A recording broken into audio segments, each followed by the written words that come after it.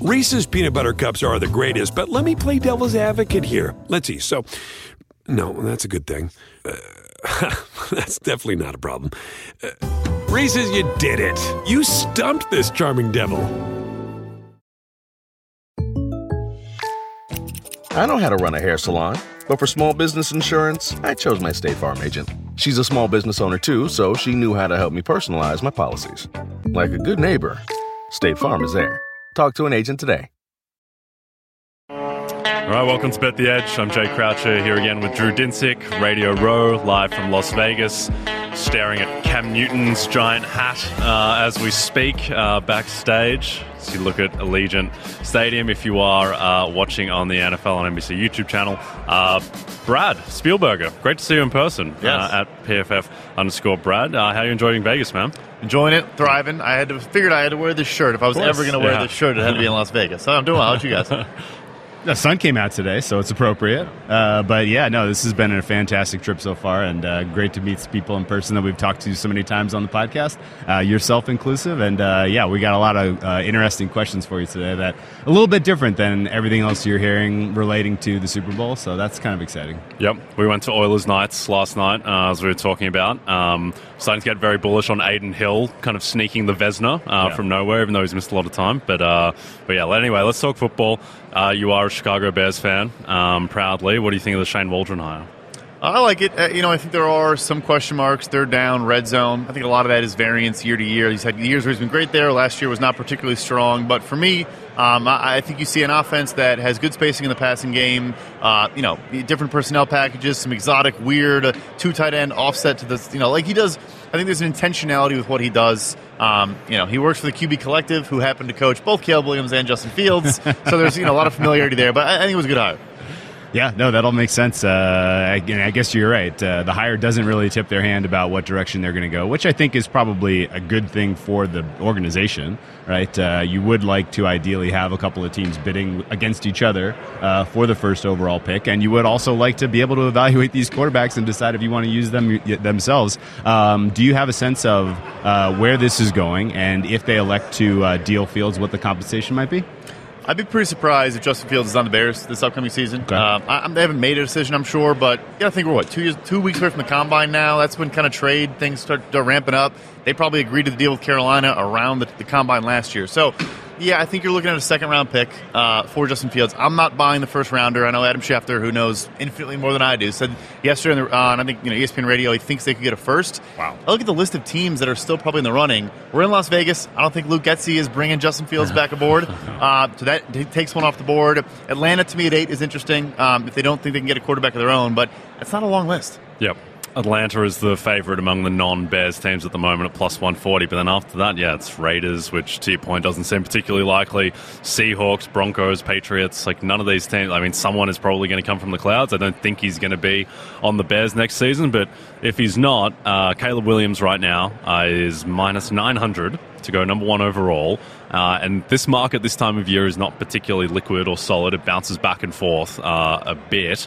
Do you think that he is the guy that the Bears will ultimately take if they trade Fields? I think so. I think he's the guy they want to take from a football standpoint. I think they are going to go through the questions. I'm not ignoring the fact that Cliff Kingsbury bailed from Las Vegas, goes to Washington. Caleb from there, obviously highly respects Cliff from their time shared at USC. I think there is a scenario where they at least try to get the Eli Manning, Phillip Rivers dynamic. I don't know if it happens. I don't know if Chicago says, we're not going to care about that, but I wouldn't be betting minus 900, I'll put it that way. Yeah. Okay, interesting. Do you think there's a non-zero chance the Bears trade out of one and also move Fields and take maybe the second or third quarterback if they feel like there's not a big enough margin? I do. No, I really, really do. I think, the comparison I'm making is Jason Tatum trade with Markelle Fultz. Sure. They might view it as... That worked out well. Yeah. It worked out very well, right? It's not a thing you see in the NFL all that often. I feel like if you did that in this league for quarterback in particular, you get eviscerated. But, yeah, like you said, worked out well for the Celts. Yeah. So. Yeah, indeed. Kirk Cousins probably hasn't been talked about as much in this cycle because I guess the presumption is that he's probably just going to go back to Minnesota where he was having, probably the best season of his career until he got hurt. He's minus 200 in the market to go back there. Is there any team with cap space that you think might make a run at Cousins? What's Atlanta's odds is where I was Yeah, so Atlanta's plus 300 and they're the second favorite. I think that's a very, very good potential landing spot there. You have the Rams staff of Zach Robinson coming over, who obviously worked with Kevin O'Connell in L.A., so familiarity there. is we're getting deep in the weeds now. Kirk Cousins got married in the Georgia area. His wife is from the Georgia area. I think if he was going to leave Minnesota, which I agree, like they probably are the presumptive favorite right now, but if he was going to leave, and look, they have the 11th overall pick. They got to pay Justin Jefferson, figure some things out. Going to be 36 years old next year. If he's going to leave, I think it will be Atlanta. Okay. A lot of my favorite work that you put out there is around kind of team building and salary cap and just in general expectations for compensation. I mean, what is Kirk Cousins looking at? He's coming off of he's late in his career. He's coming off of an Achilles in his plant foot. Like, is he going to have to kind of take some sort of a discount here, or do you think he still warrants kind of top 10 compensation type of money? The thing is, if you are a clear-cut top 12 quarterback, let's say, and you're an unrestricted free agent, which, because he's been tagged twice, he is, if there are multiple suitors, the leverage is insane, right? So in a vacuum, if he goes back to Minnesota, like I have it projected right now at 2 years, 60, that would be way too low. If it comes out, hey, Kirk's not going to stay, they're going a different direction, I'm bumping that up to 2 years, 80. Like, I really think that's how it looks, because I think Pittsburgh with Arthur Smith is interesting. Okay. You have Atlanta. I think Las Vegas here with Luke Getsy's interesting. Like, there are a lot of different teams you could point out to say, hey, they think they're close, they have good veterans, they have weapons, they just need that last piece. That's a lot of teams. Yeah. Yep. I think the underrated thing with this stuff is just like the kind of human element of. But this morning I was interviewing Baker Mayfield and talking about where he's going to go, and he was telling me how his wife is 8 months pregnant. They live in Tampa Bay. He loves the weather in Florida. All the doctors are there and everything. Like that kind of stuff really matters. And yeah, of course. Kirk Cousins is he's pretty, I would guess, entrenched in the Minnesota area. He's got kids and everything, and it seems like a pretty good fit. But to your point, I mean, Atlanta, I think they're obviously the most interesting team in terms of quarterbacks, just because the rest of the roster is so filled out and that division is so winnable. Like if they had Kirk Cousins, or they get they trade for Justin Fields, you get an 80th percentile field season, then all of a sudden you're looking at a potential 12-5 team that can have home field in a round or two in the playoffs. Cap space teams. Is there anyone you expect maybe off the radar that you think will make a big splash that has cap space this offseason? Probably not off the radar, because you see them as number one in cap space and think they're going to spend. But the Commanders the last two seasons have basically punted on free agency. I think Josh Harris is going to have some new owner syndrome. I think he's going to be super, super aggressive. I think they're going to spend a lot. Draft 5 top 100 picks and then supplement it with a ton of free agent additions. Yep, that all checks out. One last question for you about the shape of the NFL for next year. Do you think there will be a little bit more, a pivot towards trying to reclaim a quarterback as opposed to going with an expensive veteran based on, not really working out well with the Jets and Aaron Rodgers? Worked out great for Tampa Bay with the reclamation project for Baker Mayfield. Like, if you're in the middle class right now, does it make sense, to have a vision for your quarterback for next year that is, anything other than cheap? I think we are going to continue to see a little bit more of that, because like the mid-tier just doesn't really exist, where even Derek Carr is still getting substantial guarantees, and the offense last year in New Orleans was not good.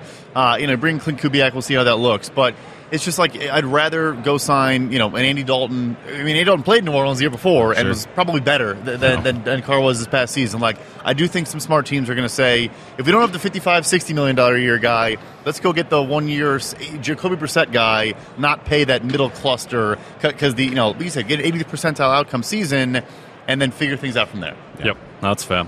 So when the Super Bowl line opened, it was San Francisco minus 2.5 effectively. The total's been pretty steady in the 47.5 region. Was there anything surprising about the openers to you? I feel like that was like one of the easier, guess the lines we do every week. It was like, all right, this is going to be between a field goal, probably skewed towards San Fran, which I think it should have been. I think it opened where it should have. Hopped on Kansas City plus 105 right away. Hopped on the over, as I mentioned. I do think both teams are going to score, but not a strong, really, position either way. Just I'm betting on the Super Bowl, so you got to get in there early. Indeed. All right, well, if you want another sweat during Super Bowl week, Drew and I have you covered with a special edition of Bet the Edge tomorrow night. Join us on the NFL and NBC YouTube channel at 9 p.m. Eastern for an NFL Awards watch-along and find out how we feel about the winners for Coach of the Year, Comeback Player, and much more. Found out, unfortunately, Drew, not sure if you looked at this, but got the schedule for the awards, and Comeback Player, which is the biggest sweat for me, is second last before MVP. So it's going to be a good 90 minutes of me reeling on air, waiting for that one. But some other big results pending in those markets. So it'll be a lot of fun. So 9 p.m. Eastern on the NFL and NBC. Yeah, happy we get to see the FedEx Air and Ground Players of the Year named, and we get the Flag of the Year and all of the random awards before we get to come back comeback player of the year. That was a disappointment. Yeah, NFL fan of the year, which I'm sweating nervously. Reese's peanut butter cups are the greatest, but let me play devil's advocate here. Let's see. So, no, that's a good thing. That's definitely not a problem. Reese's, you did it. You stumped this charming devil. I know how to run a hair salon, but for small business insurance, I chose my State Farm agent. She's a small business owner too, so she knew how to help me personalize my policies. Like a good neighbor, State Farm is there. Talk to an agent today. Anyway, so I think the most unique thing from a betting perspective, Brad, about Super Bowl is definitely just the ridiculous wealth of prop markets that are available, and also much larger prop limits relative to your average games. Or anything in the prop market that's jumped out to you? I want to know where the price is now. I think the way to play Travis Kelce is just to go to lead the game in receiving yards. I think it was plus 370 at open. I thought it was a good price just because of the distribution of the ball on San Francisco's side. They're going to spread it out. I like Deebo Samuel and Christian McCaffrey props from a receiving standpoint. The Chiefs, you saw, they had condensed splits, had Zay Flowers inside, and he was getting Nick Bolton in that game. And Nick Bolton's good sideline to sideline, good run defender. You do not want him covering, number 3 receivers, slots, guys like that. So I just think you're going to see a good distribution in San Fran, and you could see a concentration of targets to Travis Kelce. So plus 370 there. The MVP odds, maybe if you want to go there. Or I go long shot. Nick Bosa, Fred Warner. The quarterbacks and McCaffrey, I get it. One of them will probably win, but I'm going way long shot, or maybe Travis Kelce just for the T Swift dynamic. As long as we're on MVP discussion, I haven't previewed this with Jay yet, so I need your honest opinion. It was this lunacy, right? There are high liquid yes/no markets for every player, including Pat Mahomes, and I kind of feel like no Mahomes is a two-sided bet where any Niners win, he's not winning. And there's plenty of scope now for a Chiefs win where the 20% fan vote is going to go to Kelce. And I think a lot of the writers could elect to, you know what? Easy call him, easy clicks. Travis Kelce, Taylor Swift, submit, right? There's definitely a little bit of a whiff of lower than you ever would have expected or imagined for Mahomes' equity in Chiefs this year. Is that crazy? I really don't think it is. No, I think it's the most narrative bet of all time. They would lean into that if they could. If Kelce scores one touchdown, even if he doesn't go off from a yard standpoint, I don't think it's a bad call. Yeah. I think the thing with Super Bowl MVP, which maybe some people don't know, is that when I've spoken to voters who have voted on Super Bowl MVP, it is not it's not like you get a lot of time to think about your vote. It's basically someone will come around, basically just take a show of hands type of thing with 2 minutes left in the game, and then you have a chance to change your vote. But it's not like you are sitting. And the other thing too is you're watching the Super Bowl, you're watching the game. You're not there studying how many pressures Chris Jones has, right? Sure. It goes to the most obvious candidate, and also I think that you wait probably what happens more before the absolute death of the game. I think about, if you were voting 2 days after the Super Bowl of Bengals-Rams, I think there's a good chance Aaron Donald would have won Super Bowl MVP because he wrecked that last drive. That's a great point. But because Cooper Kupp caught the touchdown and had all the narrative going into it, he edged out Donald. So I think that is the thing to consider. Is when you're looking at long shots, not only is it difficult for someone to win as a long shot, but also even if they have a case on merit, it needs to be obvious. Right. At the same time, though, I do agree with Mahomes where, last year I thought that he probably had the highest equity to an MVP of any player in history on his own team, just because, there was no more Tyreek Hill, and there was no running back who was really a threat to win. This year I think it's a bit different just because, they were only borderline top 10 in EPA per players in offense. Mahomes didn't have the gaudy counting stats. Is there anyone crazy who you think could come from the clouds?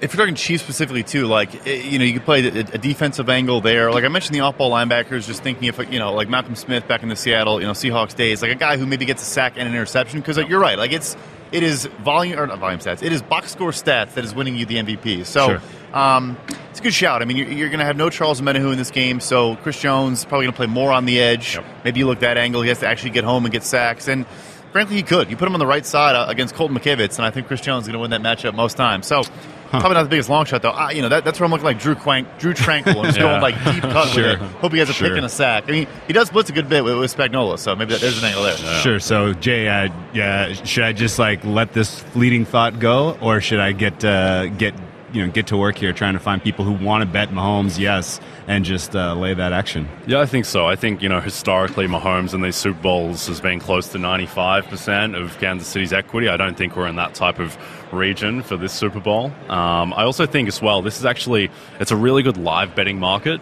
And we'll talk about other markets of that ilk, but like the Super Bowl MVP is traded live at a lot of books now. Sure. It's a really difficult market to live trade, particularly if the quarterbacks throw a pick early, Yeah, right. because then you're in real trouble. And so when Stafford in that Super Bowl threw his second pick, it's like, all right, well, now he's probably not going to win MVP. And now you've got to distribute the equity between Cup, Donald, and the somewhat small chance that Stafford still wins, and that stuff is really difficult to price in real time because there's no liquid market to go off of. Like, you're just changing numbers in the system as you go. So I haven't said the words Taylor Swift all week until now. Are you betting any Taylor Swift props? There was one where how many appearances she had, and I was laughing at this. You could arb with just like Travis Kelce receptions and Taylor Swift appearances because there's probably close to a 1-to-1 correlation there. Yeah. There's actually a market for that. Head-to-head. There's a head-to-head, yeah. There you go. So I think I saw one book, it was like over under 7.5 T Swift, but then Kelce was sitting around 5.5, 6.5. And so I think that's how you play that, is you just try to shoot the gap there and play the middle. No, I dig it. I think I played some under times shown. It was I bet it down to 5.5. I think that's kind of an absurd number. Like they've done a very good job during the broadcast of making it about football, and any more than 5 times would be very surprising outside of what you get in the post game. Yep. I mean, it's strange, so weird to say this, but a bet on under 5.5 Taylor Swift appearances is like banking on Fred Warner and Trey Greenlaw to really close off the middle of the field, basically, because I think that's what you're going to need. All right, one more read before we ask about our live betting strategy. Join the party on the PGA Tour at TPC Scottsdale this week as Scotty Scheffler, plus 450 favourite to win this tournament, goes for his 3rd straight title at the Waste Management Phoenix Open. Check out all the big drives, hole outs, and rowdy fans on the 16th green on NBC, Golf Channel, as well as Peacock, where you can stream the entire tournament. You're a golf fan, right, Brad? Huge golf fan, yes. Yes. You been to the Waste Management? I've not been to Waste Management. I want to, yeah. Unreal. It looks amazing. There's a simulator over there that's serious, by the way. I was taking some swings. It wasn't pretty, but, Very good. Reese's peanut butter cups are the greatest, but let me play devil's advocate here. Let's see. So, no, that's a good thing. That's definitely not a problem. Reese's, you did it. You stumped this charming devil. Selling smoothies is what I do. But for small business insurance, I chose my State Farm agent. He's a small business owner, too, so he knew how to help me personalize my policies. Like a good neighbor, State Farm is there. Talk to an agent today. So in terms of live betting strategy, I think this is an interesting matchup because the Niners have such pronounced, relative strengths and weaknesses in that they are incredible playing from ahead, given that their weaknesses on run defense are kind of minimalized and their strengths with McCaffrey as a running offense are maximized. Is there any particular game state that you hope kind of emerges for live betting this game? Yeah, that was when you mentioned the MVP market was how I wanted to play that, where I didn't hate Isaiah Pacheco's opening price at 80-1, I want to say it was, but I think that's been bet down to like 65-60 range. Now maybe you get an early Kansas City lead, and maybe then you go there. Because I think if they have an early lead, Kansas City does, they're going to run the ball 25, 30 times. And he's getting most of the touches now. He is their 3-down back at this point. He's getting the targets as well, especially with McKinnon, who I think will probably play, but who knows how much. Sure. I think Pacheco live MVP is probably a solid angle if they're up early. Okay. Can you talk me through your thoughts on the live total? If you're coming into this game with an expectation that we're going to get points, you like the over at 47.5. Is there a kind of a game state heading into the second half that you would look to bet second half under? Are you kind of caught up in the same thing a lot of us are? Stand up about Andy Reid's second half unders? Do you think that there's or I guess are you going to carefully manage that position? I think there's another big one there where you're starting to see the Shanahan tree where like LaFleur, Kyle, Sean, they run the clock down to 1 second on the game clock, and they're trying to run as few plays as humanly possible. I think you saw this season in some games, not even just because of the script, but changing that based on the opponent. I'm watching the first couple drives in San Fran, maybe the first non-scripted drive, and based on the tempo of how many seconds are left on the game clock, if it's clear he's trying to keep the ball out of Mahomes' hands as much as possible, a second half under is not a bad play. Okay. Yeah, I think the thing there is that the Ravens-Chiefs game was instructive in that Kansas City basically, in a way, they put the cue in the rack in the second half, where it's like, all right, well, if Isaiah Pacheco is going to average 2.8 yards per carry or whatever, we don't care. We're still going to give him 24 carries. And I don't understand, and I may be missing something here, but I think Pacheco has had like 24, 15, 18, 21 carries his past 4 games, and he's had 65.5 rushing yards against the Niners' pretty poor run defense. Like, do you think that is, off the top of my head, if I was going to guess the line, that would have guessed 10 yards higher? Agreed. Totally agreed. And I think you can also beat them off the edge with, Chase Young not being great against the run, and then Javon Hargrave quietly not really being talked about. Good interior pass rusher, but you can run on him too. So in between the tackles and outside the tackles, they're going to find some space. Okay, I agree with everything, and I've been stewing on this. What are the, the answers are so easy for the Niners offense, I think, that them having early success is a perfectly reasonable assumption, right? And I think that there's maybe an incentive for the Niners defense to get a little aggressive, maybe like literally just load the box and force Mahomes to beat you with long developing plays to wide receiver 2, 3, 4, right? If I'm sitting there watching the first quarter and San Francisco is being aggressive with the blitz, aggressive with the run blitz, if I'm seeing 8 guys in the box, like, is that a good enough kind of signal, you think, to just say, okay, this is going to be a little bit more of an explosive game? We're not going to get a lot of shortening because of the run? Because, like, on paper, you have 2 very successful running teams against 2 bad run defenses, and this game could get real short. Yeah, it's a good point. I think it's interesting with Steve Wilks where he kind of resisted bringing an extra guy for so long. Like the last month of the regular season, they weren't a good defense either. Everyone keeps saying in the playoffs, they weren't good the last month either. And you finally saw him like, all right, we can't win with just 4. That's obviously how they've won for years now, but they just don't have the bodies to do it anymore. So, yeah, I think it's a huge thing to monitor. How are they playing that? Are they bringing pressure? You don't want to blitz Mahomes, obviously. Ideally, Bosa just beats Jawan Taylor and gets home, with quick pressure, but they might have to at a certain point. Yep. Last one for you, Brad, from me. I think that the inflection point in the Super Bowl, or the biggest variance point, is just what Brock Purdy is going to play like. Like, I don't think there's any sense that Mahomes is just going to melt on the big stage. That's not going to happen. I think we know largely what the Chiefs defense is. He is. People kind of forget about how bad he was in the AFC title game against Cincinnati a couple years ago. That's true. But I don't think that's probably going to repeat. But I think earlier on in the year there was the idea that PFF's grading didn't like Brock Purdy as much when he was ranked like the 13th, 14th. Now he's got an 87 grade, and he's the number 6 quarterback in football. And I think if you ask just general people, like, is Brock Purdy one of the top 6 quarterbacks in football? They'd probably say no. They would have other guys in front of him. But, I mean, what did you make of how Purdy played in those 2 playoff games where he really seemed rattled in both of the first halves and then came good in the second half of each game, which is weird because you'd think it would go the other way around if a quarterback is nervous. But, I mean, what do you expect from Purdy in this game? I think the one angle I like there is rushing yards. I want to say it's down to 11.5. Yep. Obviously, had 48 last game, but I think you see him now getting more comfortable bailing and scrambling. Spagnuolo was 8th in blitz rate this past year. Without Charles Menahu, I think that goes up. Yep. And we had Brock Purdy top 10 in PFF grade against the blitz, most touchdown passes in the NFL, most passing yards per attempt.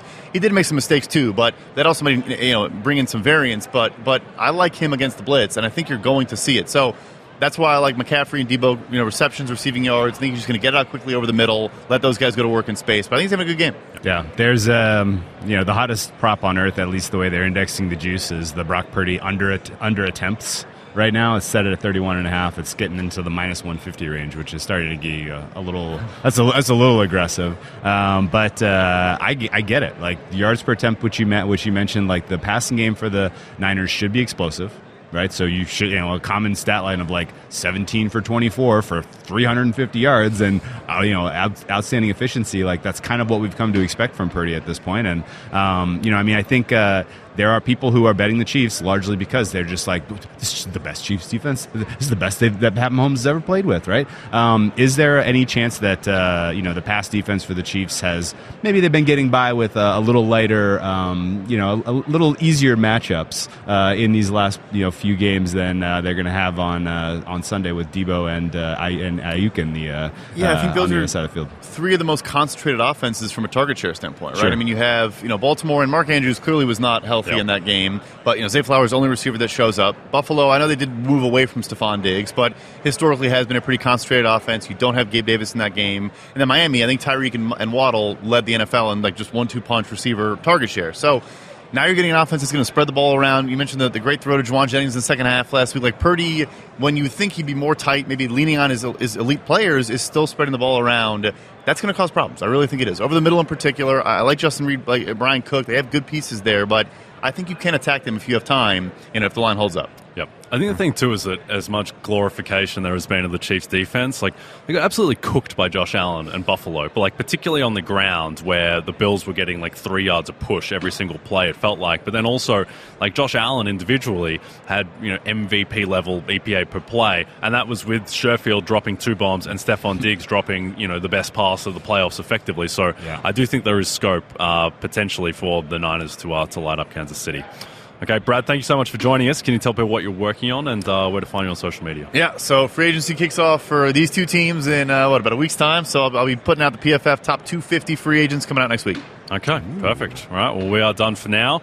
Thank you again for joining, Brad.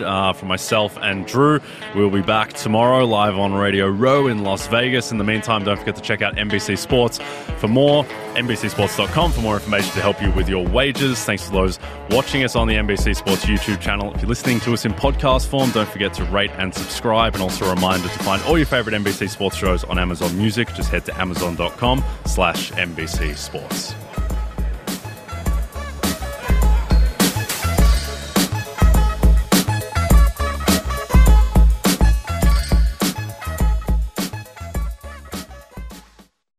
Reese's Peanut Butter Cups are the greatest, but let me play devil's advocate here. Let's see. So, no, that's a good thing. That's definitely not a problem. Reese's, you did it. You stumped this charming devil. I know how to run a hair salon, but for small business insurance, I chose my State Farm agent. She's a small business owner too, so she knew how to help me personalize my policies. Like a good neighbor, State Farm is there. Talk to an agent today.